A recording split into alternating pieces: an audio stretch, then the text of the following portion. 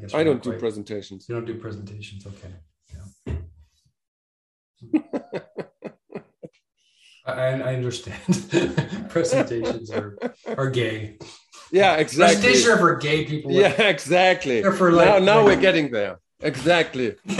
Presentation PowerPoints and all this crap of I hate them. They're horrible. Yeah. It's kind of sad that gay that you can't really say this anymore. Yeah, you can't say it anymore.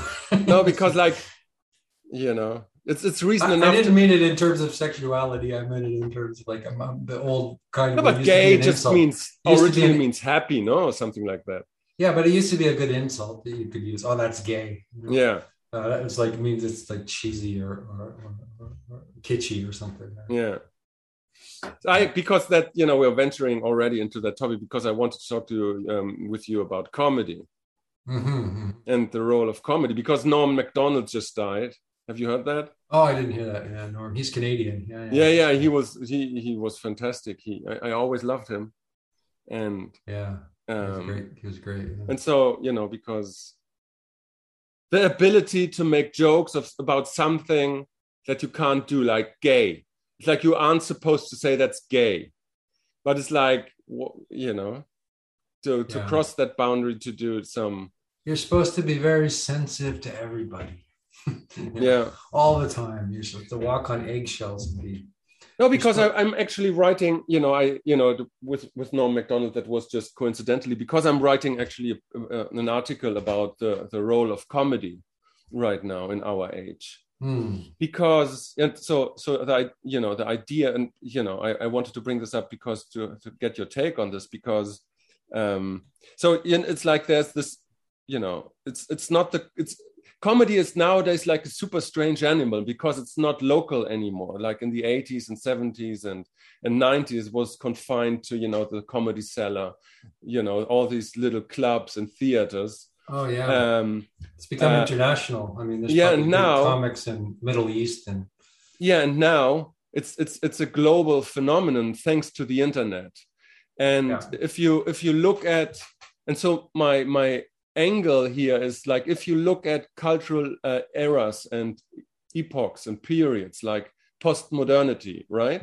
You can't really separate that from, say, certain groups that emerge and certain new systems that emerge. So you can't really disconnect postmodernity neither with all the psychologists of the Psychological Association in Vienna, Adler and Freud and Jung and the other 50 guys who brought like cultural content, like consciousness and psyche into the global awareness, so to speak, or the awareness, without, the physicists who, went from mechanics into relativity and quantum theory, like Otto Hahn and Einstein and Heisenberg and all those people, Pauli. And you can't disconnect it from the great literary figures like James Joyce, Hemingway, Ezra Pound in Paris in the 90s, in the 20s in Paris. And so you can't disconnect postmodernity like from those groups of people. And so if you look at where we are at now with, this digital age, there's really like one group of people who really profited and emerged from, this digi modernism, like this postmodern age, and that is comedy, right? And so because, it's like without the Why internet, would it be comedy? Why is comedy so big and not, avant-garde art or literature? That's the point.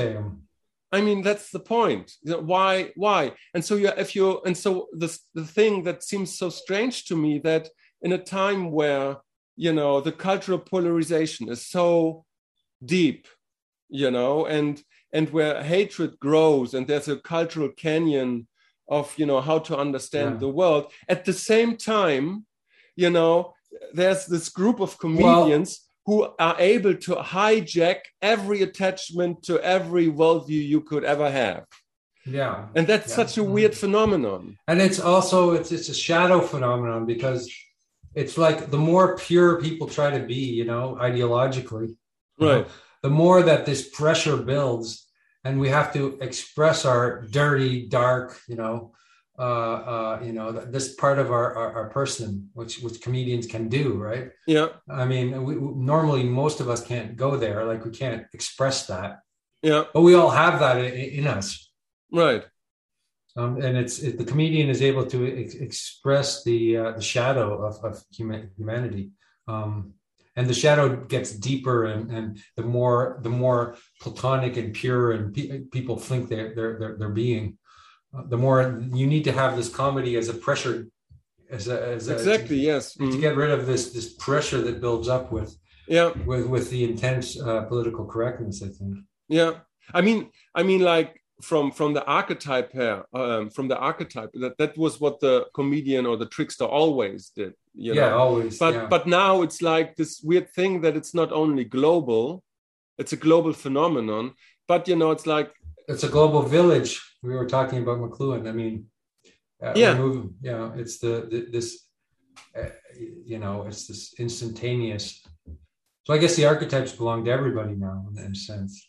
Yeah, but what I mean is, like, you have this cultural polarization, let's say left, right, vaccination, yes, no, identity politics, yes, no, trans, hetero, everything, every shade of fucking gray. And independently of your personal stance, you can find certainly a comic that hijacks your own attachments. Yeah. And that is super weird, because it's not just about to laugh about the attachments of other people or the taboos of other people. It's what happens if it comes to your be challenged. Our purity needs to be challenged. We need to be challenged. Like, I remember Camille Paglia saying in her book, Sexual Persona, that she was her goal of writing that book was to offend everybody. Right. It's like there was something in that book that would offend everybody. Right. It was this great book where she would say provocative statements, and some of them were dead on and beautiful, and others was like, what the hell is she saying? But it was this whole and she learned from comedy. Actually, she learned from Lenny Bruce and the New York comedy scene, and the provocation is very important. Right. Even if it's not, even if the provocation is not about truth, like, is this true or not? You need to push people's buttons a little bit, otherwise they just fall asleep, right? I mean, exactly. They just become autonomous, they become mechanical. Yeah, exactly. Mm-hmm. So we need provocation, and we need to look into our we have our sort of image of ourselves. We have this kind of front, left brain image of who we are, and it's very clean. And then there's the other side of our brain, which is the reptile brain. It's like, it has all kinds of drives and wills and contradictions, and it's beyond good and evil, to quote Nietzsche. And so So there's something about looking at that which is necessary. Right. Yeah. So the thesis for like general sanity, basically. I mean, McLuhan also says in that book, which I just read as well, we both read this book, he says that if you don't have games or comedy in a culture, the culture is in danger. It's a dangerous. Right. It's not in a good state if there's no comedians, or there's no games, or there's no fooling around, and just sort of random experimentation and playfulness. Yeah. The thesis I'm kind of working on in this paper and this article is, that it's, because we have like this, this debate on cultural stages, and if stages of development are kind of real, or if they're not. And we talked, about this. And, I think, like, if you have like a meta-modern or like a postmodern source code or algorithm, it has nothing to do with stages, because like to look at stages is always like a retrospective thing that you do after the fact and not before you do something.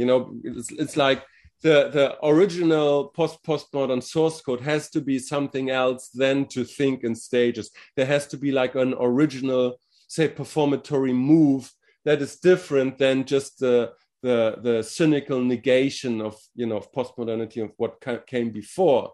And so like this move, this feeling, something affirmative, something optimistic. And when you look at comedy, it's like it's super performatory. It's like it has this.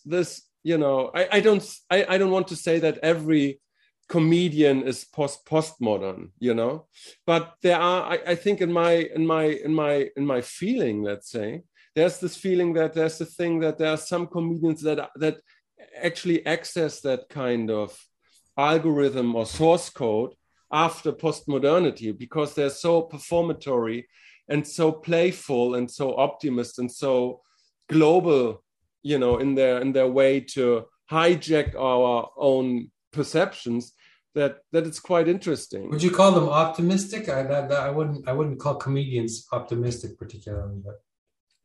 Well, maybe that's the defining. So, well, I'm following what you're saying, but there's a way in which comedy kind of is missing something to me. It's like on a level of vision. It's like, or maybe it's perfect as being what it is, but what is missing? I don't know. Like when Lenny Bruce was doing comedy, there was a radical political element to it. And today it seems like comedy almost has become sort of just like. Well, where's that element? Is it just entertainment, or I don't know.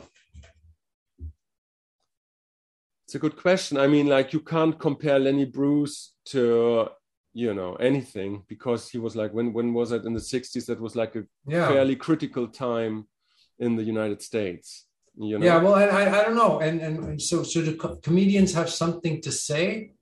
And maybe what's good about them is they don't have anything to say. I don't know, but what do they have to say? What I thought about is like, okay, so you take a show like Saturday Night Live, right? Yeah. And so they had like this 10-year era in the, just recently with they're people good, like, and now they're with Kristen Wiig and Jason Sudeikis and Bill Hader and people like that. And, their humor was completely performatory, or absurdist in a kind of way. It was like highly enjoyable because it was just set up to make us laugh and to question our own, presuppositions. And then the Trump years happened. And the show.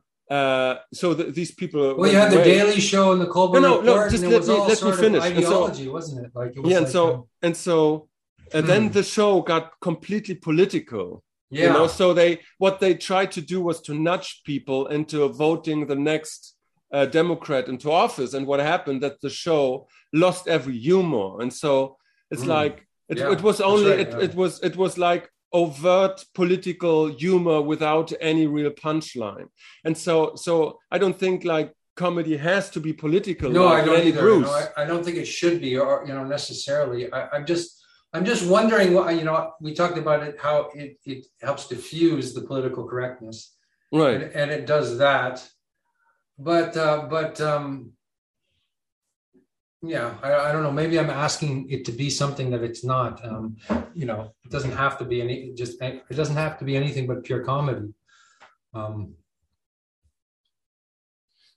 It's complicated, So I mean, like I think every comic could challenge this taboo in a kind of way does his job very well. Yes, it has to challenge taboo for it to be, and so somewhat interesting. Like, So I don't know. The Colbert Report and the Daily Show in America, all these kind of shows became very boring because they were just ideological. Right. They weren't even that funny. They were a circle jerk, or they were a bubble, or they were right. So the humor was lost. So there's this joke, like, for example, what's that guy who came in, and it is funny when people are really over the top offensive.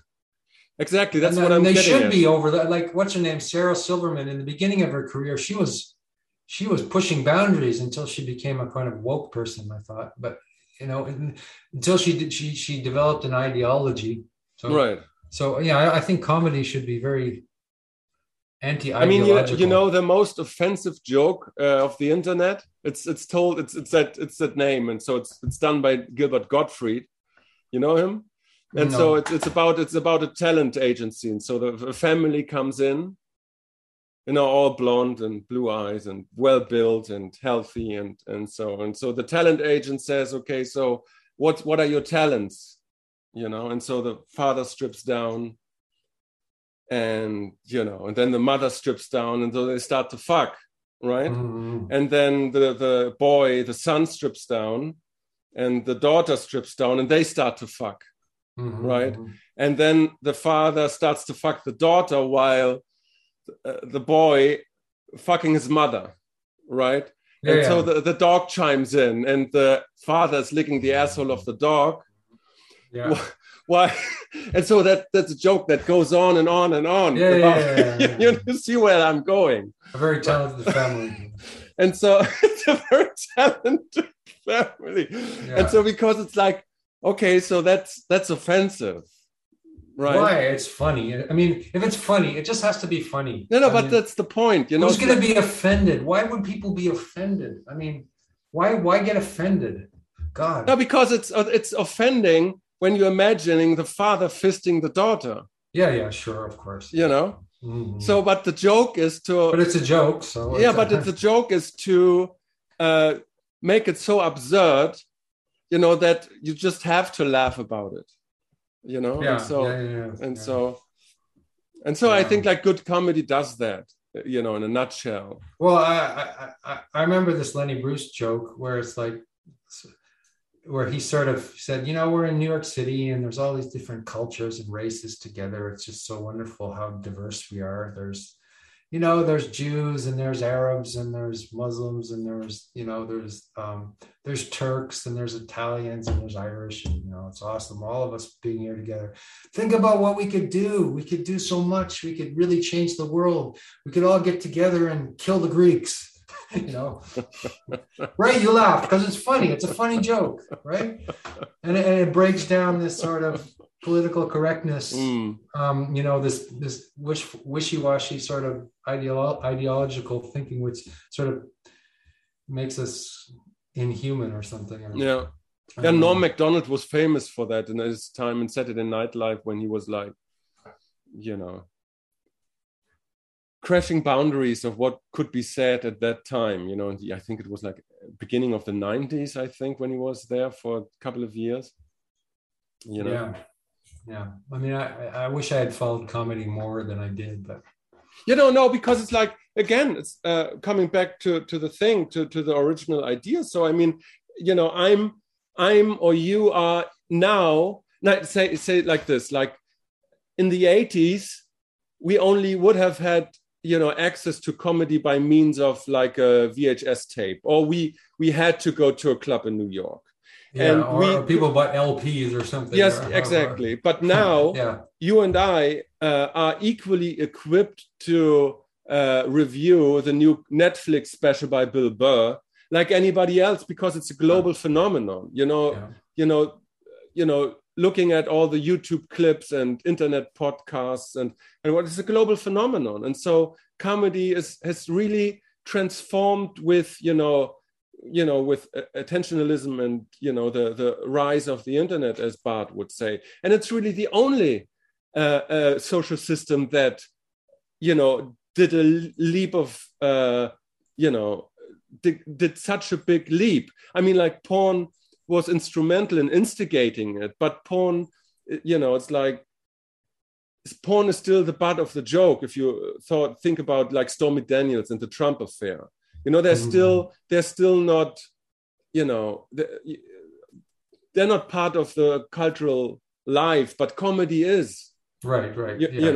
So comedy is like the you don't discuss your porn habits at a polite dinner table, Yeah, but you can talk about the new comedies. Yeah, and in this internet age, comedy provides a kind of social glue that transcends cultural polarization, and that's what I mean. So because we can't look.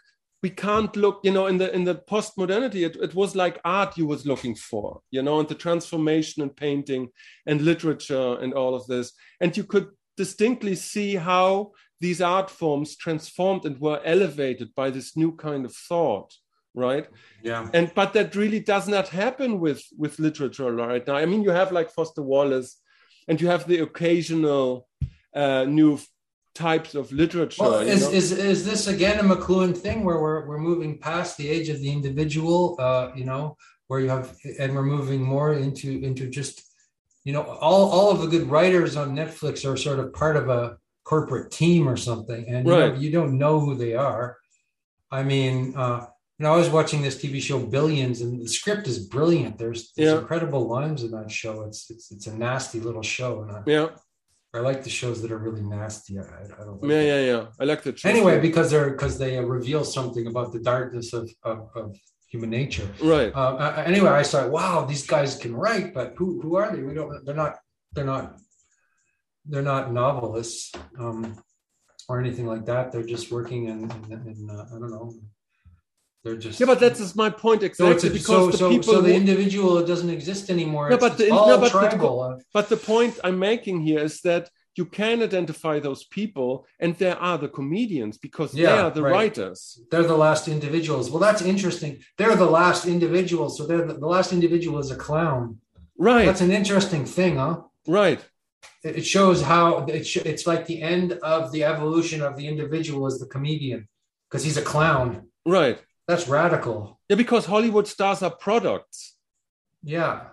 There are no Hollywood stars, anymore. I mean, there are, but they're not, I don't know. They're not like they were in like the 30s and 40s where they were really powerful. They're just sort of products, as you say. They don't have any individuality. I mean, you still have Brad Pitt and Tom Cruise but who cares about them? I mean, come on. I mean, nobody cares about them who has any intelligence. Brad Pitt, No, but they're still like maybe Hollywood stars from the old cloth. But they're still products.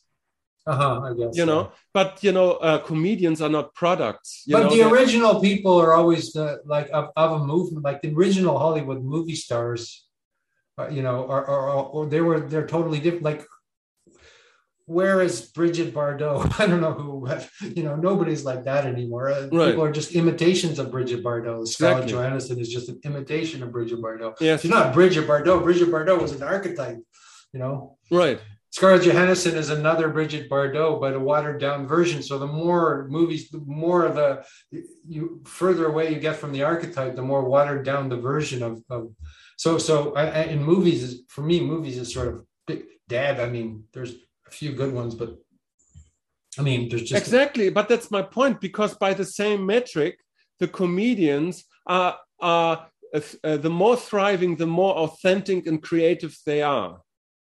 Mm-hmm. Mm-hmm. Yeah. Because you can't be a copy of somebody and do comedy. Mm-hmm. Yeah. You have to.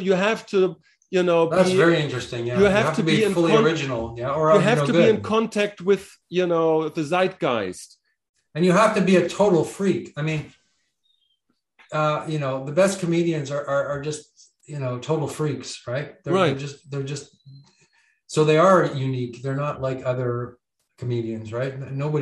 All the good comedians are so unlike each other that they're just so there is like a real individuality in comedy. Right. I think that's an amazing thought to me, that the comedy might be the end of individuality, or the last end. The last. Yeah, even so in entertainment anyway. Yes, and so because I'm always mentioning it, because I'm deeply into this comedy podcast, which is called Cumtown now, because it's like from this, they're like called the Brooklyn Socialists, connected with Chapo Trap House and all of this.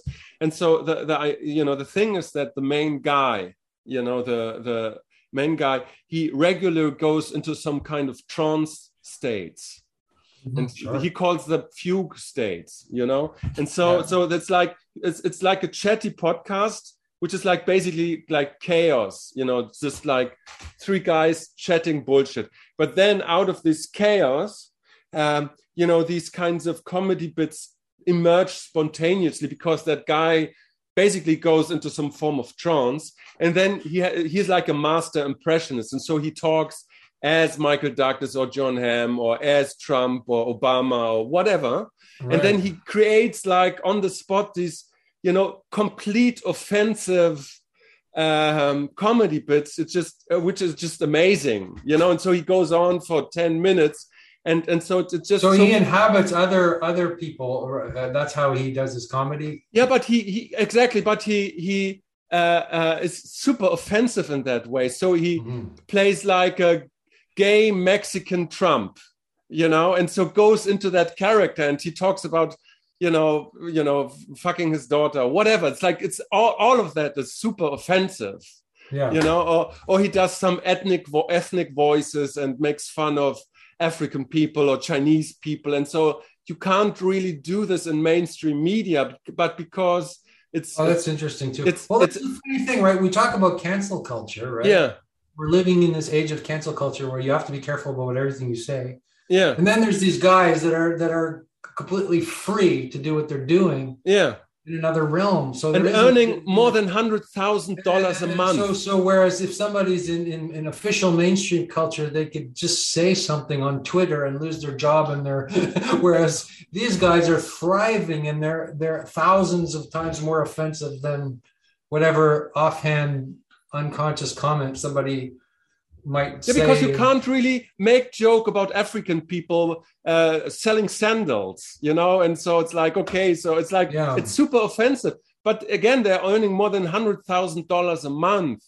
There's like top tier Patreon podcasts. And so you have to see that there's some form of cultural relevance there. Yeah. I guess nobody's been able to take them down yet. And I hope that nobody does, but and so as long as they exist, then the culture is okay, as long as we can laugh at ourselves. And so it's so interesting, and I don't want to push it that far, but it's like, it's such an interesting case study of the value and the mechanisms of comedy. If you just look at the fringes of the internet, it's like a Patreon podcast, and look like what they're doing, not confined by mainstream media of cancel culture, So yeah. But there is no center and there is no fringe anymore. Right. So maybe the fringe is the center and the center is the fringe. So these guys are relevant. So they're the center, even though they appear to be on the fringe, right? Whereas, whatever is happening in mainstream media appears to be the center, just in a formal sense, but right. It's completely irrelevant. It's way out there in the edges of the universe. That's a super interesting thought. Yes. So yeah, I think that there's this inversion of center, and either there is no center or there is no fringe. Right. Or the center and the fringe are inversed. Right. Super interesting thought. Yes. Yeah. And so there's another dimension to this. It's not only this, but there's at the center, as you say, or the fringe, or wherever you locate it. So there are like different things happening at the same time, like creativity, community, trance, novelty, breaking of taboo, and all these things that make that are life, alive, right? That are alive in a kind of way, because comedy at the mainstream is super. It's super calculating now, with the, okay, let's nudge people, and so what can you say? But if you look at those comedians that are like and Norm Macdonald actually was somebody who was at the same time in the mainstream as he was at the fringes. Yeah, that's more rare, isn't it? Somebody who can inhabit both those. Yeah, exactly. Makes me think of Picasso, right? Exactly. Or somebody like that who was able to do radical stuff, but also be a sort of celebrity at the same time. But it is, and I don't want to glorify it, but if you look at it psychologically, what these guys at this podcast are doing, it's like you can't really separate psychology and comedy and, in a sort of sense, trance and spirituality from the performatory act, because the whole podcast just lives off that guy going into trance and doing these kind of things spontaneously and creating something new on the spot. It's not like he is going into office and writes a joke like Mitch Hedberg did in the 70s or 80s. No, he does it on the spot, and so that is so interesting, like the mechanism, the performatory mechanism that. Well, and also it's the idea of, again, I have McLuhan in the brain. I'm sorry, but McLuhan talks about the end of work. There's no more work. It's like people just work at home. Right. Like the idea of work is not like you go, as you say, you go to an office and they used to have factories for songwriters where you go to the office and do the thing, but it's actually just your life, right?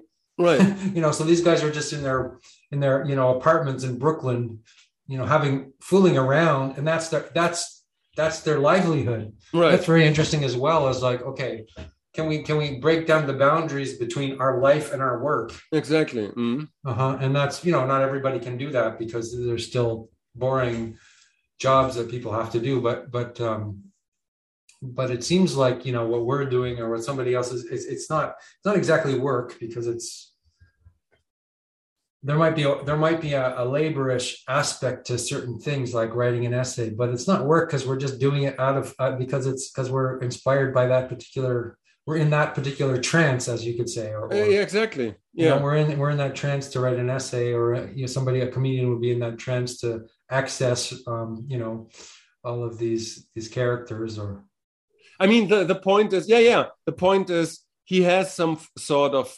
psychological impairment. I think he's on the autism spectrum or something.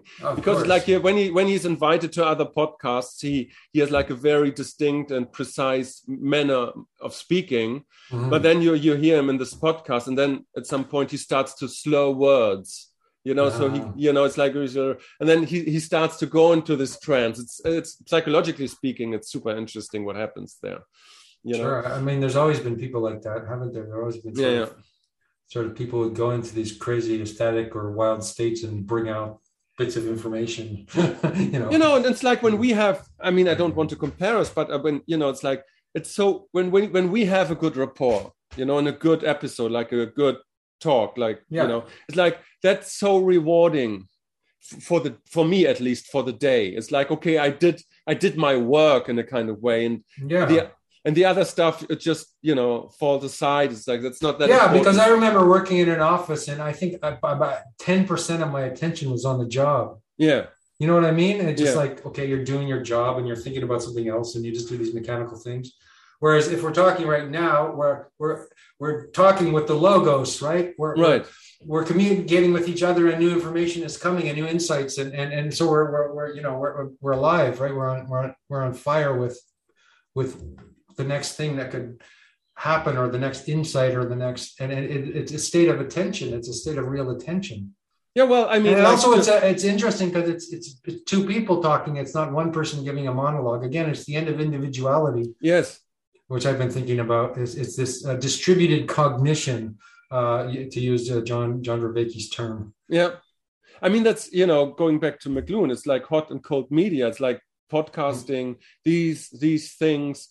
And comedy, they're like kind of hot, and so it's like it's immersive. It's new. That you have to fill in the blanks, and it's like, that would be cold media when you have to fill in the blanks. Well, yeah, that's true. Cold media is participatory. That's true. You've inversed this. Cold media is like there's no special effects going on here, right? Right. We're talking, and it's like it's low budget, no special effects, just a conversation. It's very but minimal. It's high in information density. That's what I want to say. It's high in information density, which would be hot, wouldn't it? Hot. Well, he says like radio is hot because it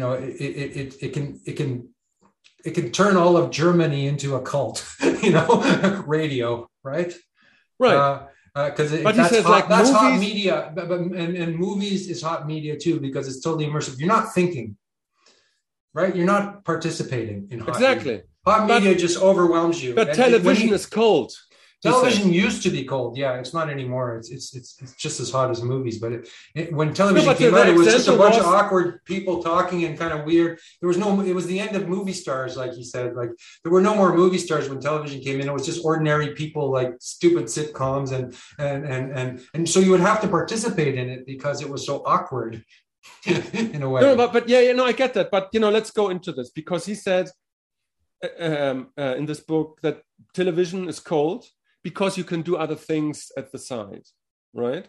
Whereas when you are in the movie, in the movie theater, you're completely immersed. Yeah. And so let's take this as a schema, like for podcasting and comedy, because if it's with logos, you can't really do anything else. You're You're just there. Yes, yeah. But if it's a bland conversation that happens sometime, if it's nothing new or something you put on in the background, like people put on TV in the background sometimes, or so then it gets cold, you know. Yeah, I agree. Yeah. So but then it's interesting because you have like the podcast like from Bill Burr, and so he, you know, it's like he amplifies, you know, this, and he's a good example of, you know, to create also these kinds of bits, you know, that are like immensely funny, and then he just rambles about anything, you know, and you can just listen to it at the side. Yeah. Well, the central, I think, intuition of is just how the technology, as you say, how the technology, how the medium affects everything, right? Right. So so you know the feeling if you watch too much Netflix, it's like, you're so absorbed in it, it's just all this hot media, you just have to fucking turn it off and read a book or go and meditate. Right. You need to cool down your attention. Right. You know, so we have to have this sort of ecosystem of hot and cold. In terms of how we absorb and how we think about media. Yeah, but again, it's like coming back. It's like with you know, Alan Kirby, Digimodernism, like that. What emerges with the internet, you know, and with these new technologies and with these new ages. I don't actually know what Alexander Bart thinks of Digimodernism, because on one side, you know, I think he would embrace it, but on the other side, it reintroduces the idea of stages or whatever. I don't know that. You'd have to explain that to me. I don't know about that.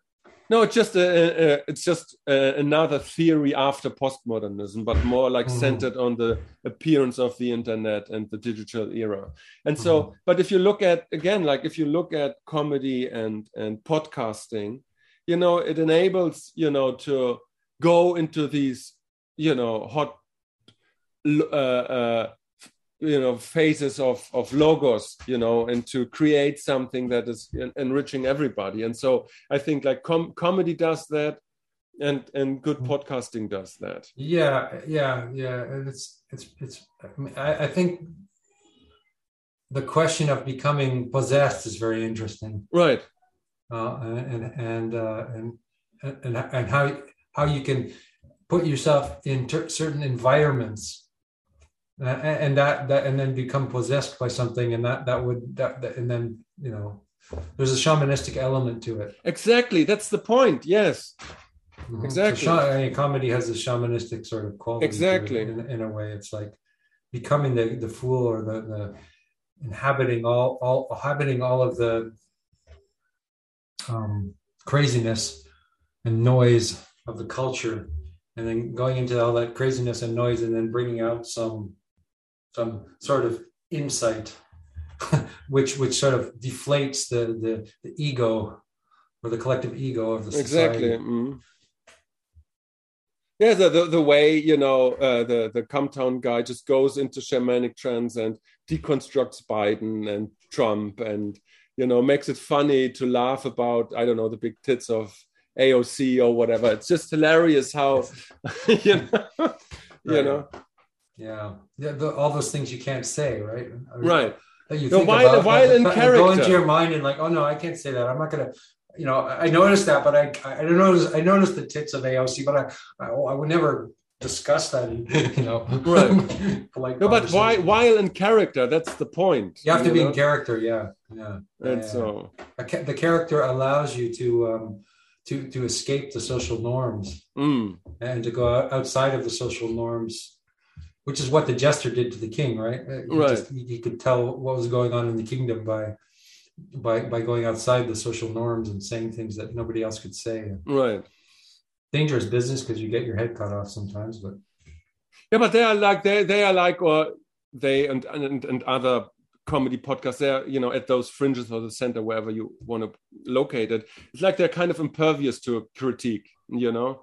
They're like, it's, I don't know. It shows that the system is somewhat healthy. Yeah, well, sure, that's a positive. And also, they're masters of their thing, right? Right.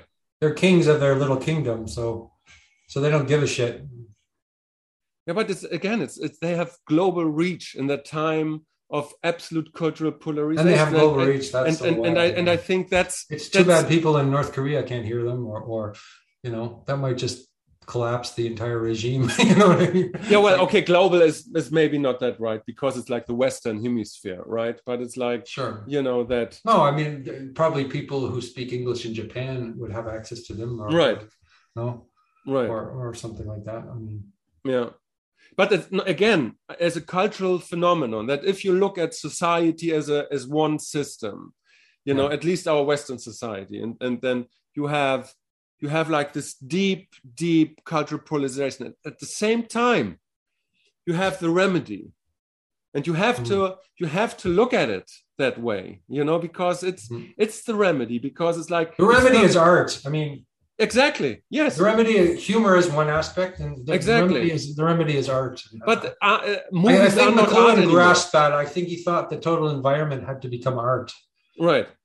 But movies are not art anymore. Your life. Movies are not art anymore, no. And so there are not usually. Occasionally they are. And there's no influence, that big influence that painting has nowadays for us. So occasionally television verges on art, but there's a problem there. And so that leaves comedy, and so I think it's an interesting. Comedy might be the only free art left. Yeah, that hasn't been completely co-opted by ideology and corporatism. I don't know. It could be that.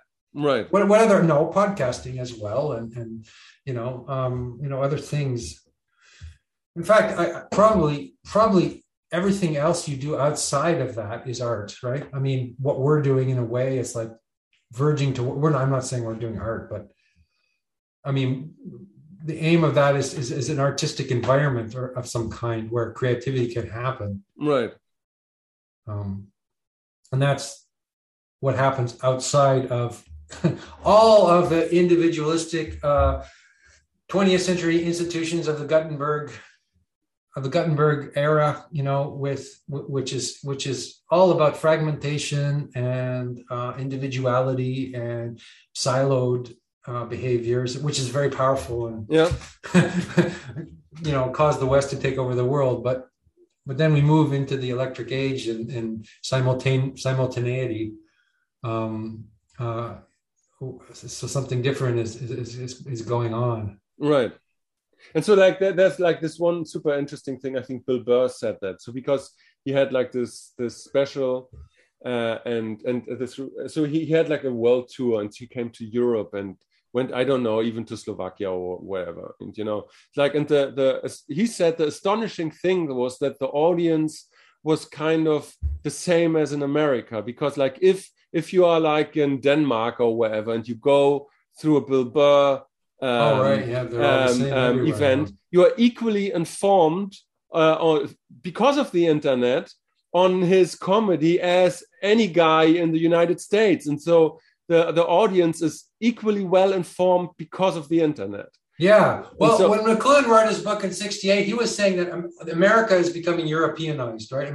They're getting into cuisine and they're getting into all these European behaviors, and they're becoming more like inside types of people rather than downtown outside people. And whereas Americans and Europeans are becoming Americanized, right? Right. I think that process is complete. I think people are there is a cultural quality. I mean, I don't know. I don't know if there's anything such thing. I live in France. What's left of the individuality of French culture? It seems everybody is being nourished by the same stuff mostly. Right. I mean, yeah, right. Even if it's French, it's Americanized or globalized or. From a certain angle, doesn't really make a difference. So even 10 years ago, you could really identify this is French, behaviors. Yeah. It's very different than Italian behaviors, and right. And you can still differentiate, but the differentiation, the border, like we were talking about, the center and the periphery is kind of gone. There's just like this, Yeah. I was teaching students a few years ago who were watching Jordan Peterson videos and reading Carl Jung and right. in French lycée. It's like, what's going on here? It's like they have this alternative universe It has nothing to do with what they're supposed to study in lycée. It's like the lycée is just this packaged thing right. that they have to do to get their degree, whereas they have this other culture. Right. That's why I think that Ivan Illich was right about deschooling society. We're in this deschooling process, right? Right. Where media has become the school of everything. Yeah, at the same time, it's like I'm gratefully looking to France because they're the only ones who still protest, the vaccine passport, and it's like the the cradle of democracy, and they still have some resistance in them left, as far as I see it. Yeah, yeah, I don't know how long that's going to last for in the next generation. I was talking to a cab driver. I was in a taxi cab, and the guy was complaining about Uber, and he was right. I mean, Uber is like destroying the taxi industry there, and anybody can drive an Uber, and so even ex-cons can drive an Uber, and he's saying, oh, it's dangerous, and and they have no blah blah blah, and yet his taxi smelled of cigarettes, and whereas you get an Uber and the guys are trying really hard to please you all the time, and he's got little plugs for your phone, and yeah. So he was just but he's in a way this taxi guy was right. He's becoming a dinosaur. He's becoming exploited. He has no chance against this globalist system. Getting phased out. He's getting phased out, but he was still fighting for his right for his thing, and I don't know what which I guess that's admirable in a sense. I mean, are there French comedians you know of? There's good French comedians. You can talk to my wife. She knows them all. Really? I forget their names and stuff. Yeah, comedy is pretty big in France as well. Yeah, and it's pretty good. But you're inspiring me, Tom, to go look at more comedy, because I have to admit that I'm not a follower of comedy as you are. So I need to get more into it probably. I don't know. Comedy works. French people are pretty funny. I mean, they laugh at themselves, unlike Americans. Americans take themselves extremely seriously, but French people are always laughing at themselves. If I could make that generalization. Yeah, well, the problem just is that they're probably in French, and so right, because so nobody gets it. Yeah. French, I guess French culture, like. I remember Noam Chomsky saying, "Oh yeah, all these postmodernist guys, they don't know what's going on in the rest of the world, right? They have their own weird language about things, and to a certain extent, that's true still. And there's still this odd French exception. They call it the French exception, right? But again, I think all those boundaries are collapsing. When I teach at Science Po, the kids are just like any kids anywhere in the Western world. It could be. I mean, because the information is the same movies, the same music, the same Starbucks, the same whatever. The same the same information, the same media. Right. As you say, media, and as McLuhan says, when TV and radio came, media education happens outside the classroom. So they're learning.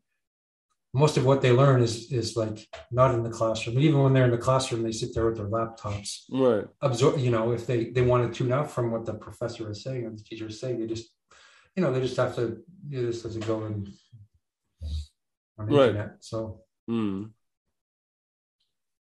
All right. So I'm teaching this class, tonight about media, about the class, and I'm gonna talk about all these subjects. Nice.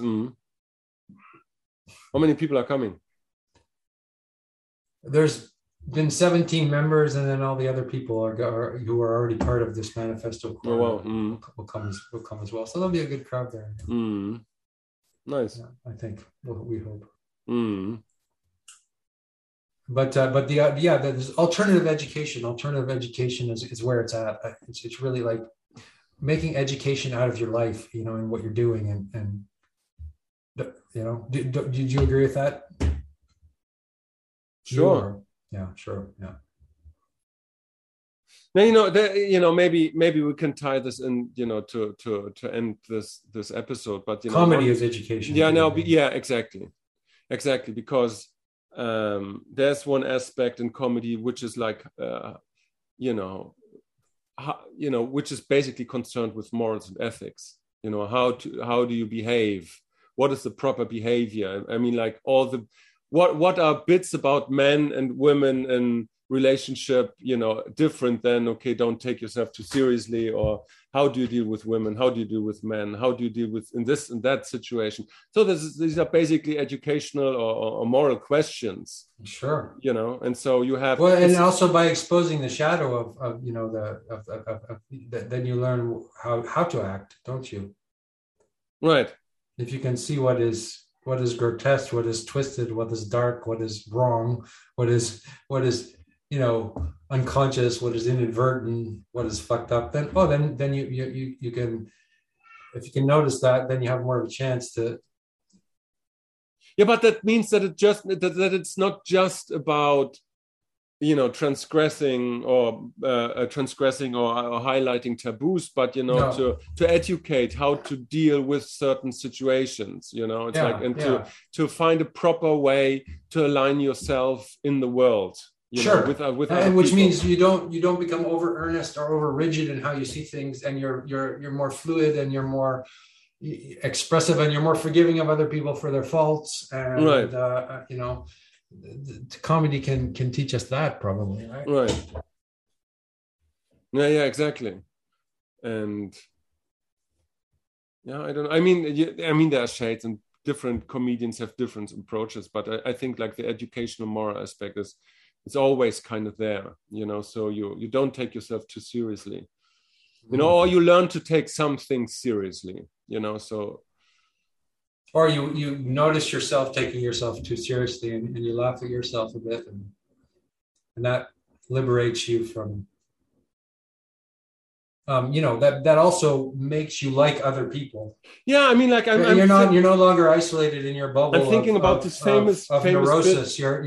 You're one with the neurosis of the human race, so to speak.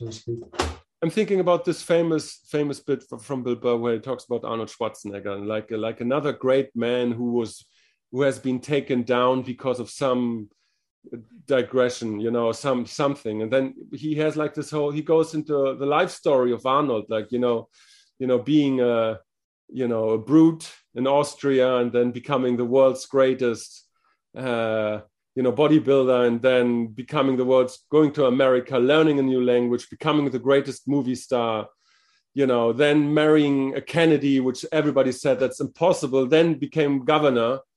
And so then he turns it around and says, okay, like imagining me going to Switzerland, learning a new language, become the world's greatest tennis player, become a movie star, royalty, marry into royalty, and becoming head of state.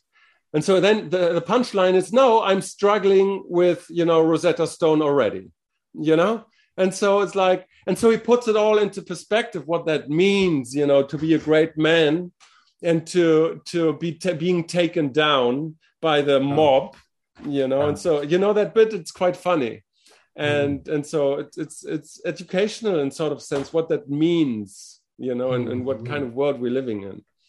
Cool, yeah, interesting. And it makes me feel much more compassionate towards Arnold Schwarzenegger than he did before you told me this story. I mean, but he has a point, Yeah, sure he does. Yeah, I'm kidding, man. I mean, oh man, yeah. That's the thing, isn't it? Though it's like we judge people. Right, all the time, right? Yeah. So, and who are we? I think my favorite Bill Burr bit is when he talks about book publishing, because that's my thing, Okay. And so he talks about the perfect ruse, and so he would write a book. Maybe you know this joke. He would write a book about with the title "Women Are Always Right," and so he, on the cover it would be him. With a sweater and like having this position, and this book would always be like, oh, men are doing this wrong and are worse than that, and women are always right, and so the whole book would just cater to women, and so he, in our age, that would bring him a shitload of money, right? And then he would spend it, of course, on drugs and whores, so he would make a next book where on the cover it's just him fucking horse, and the, and it was like catered only to men, like with the title "Women Are Bitches," you know? And so he would earn like another shitload of money. You know, I think that's fucking hilarious, and somebody should do that. Right? Yeah, somebody should do that. Yeah, just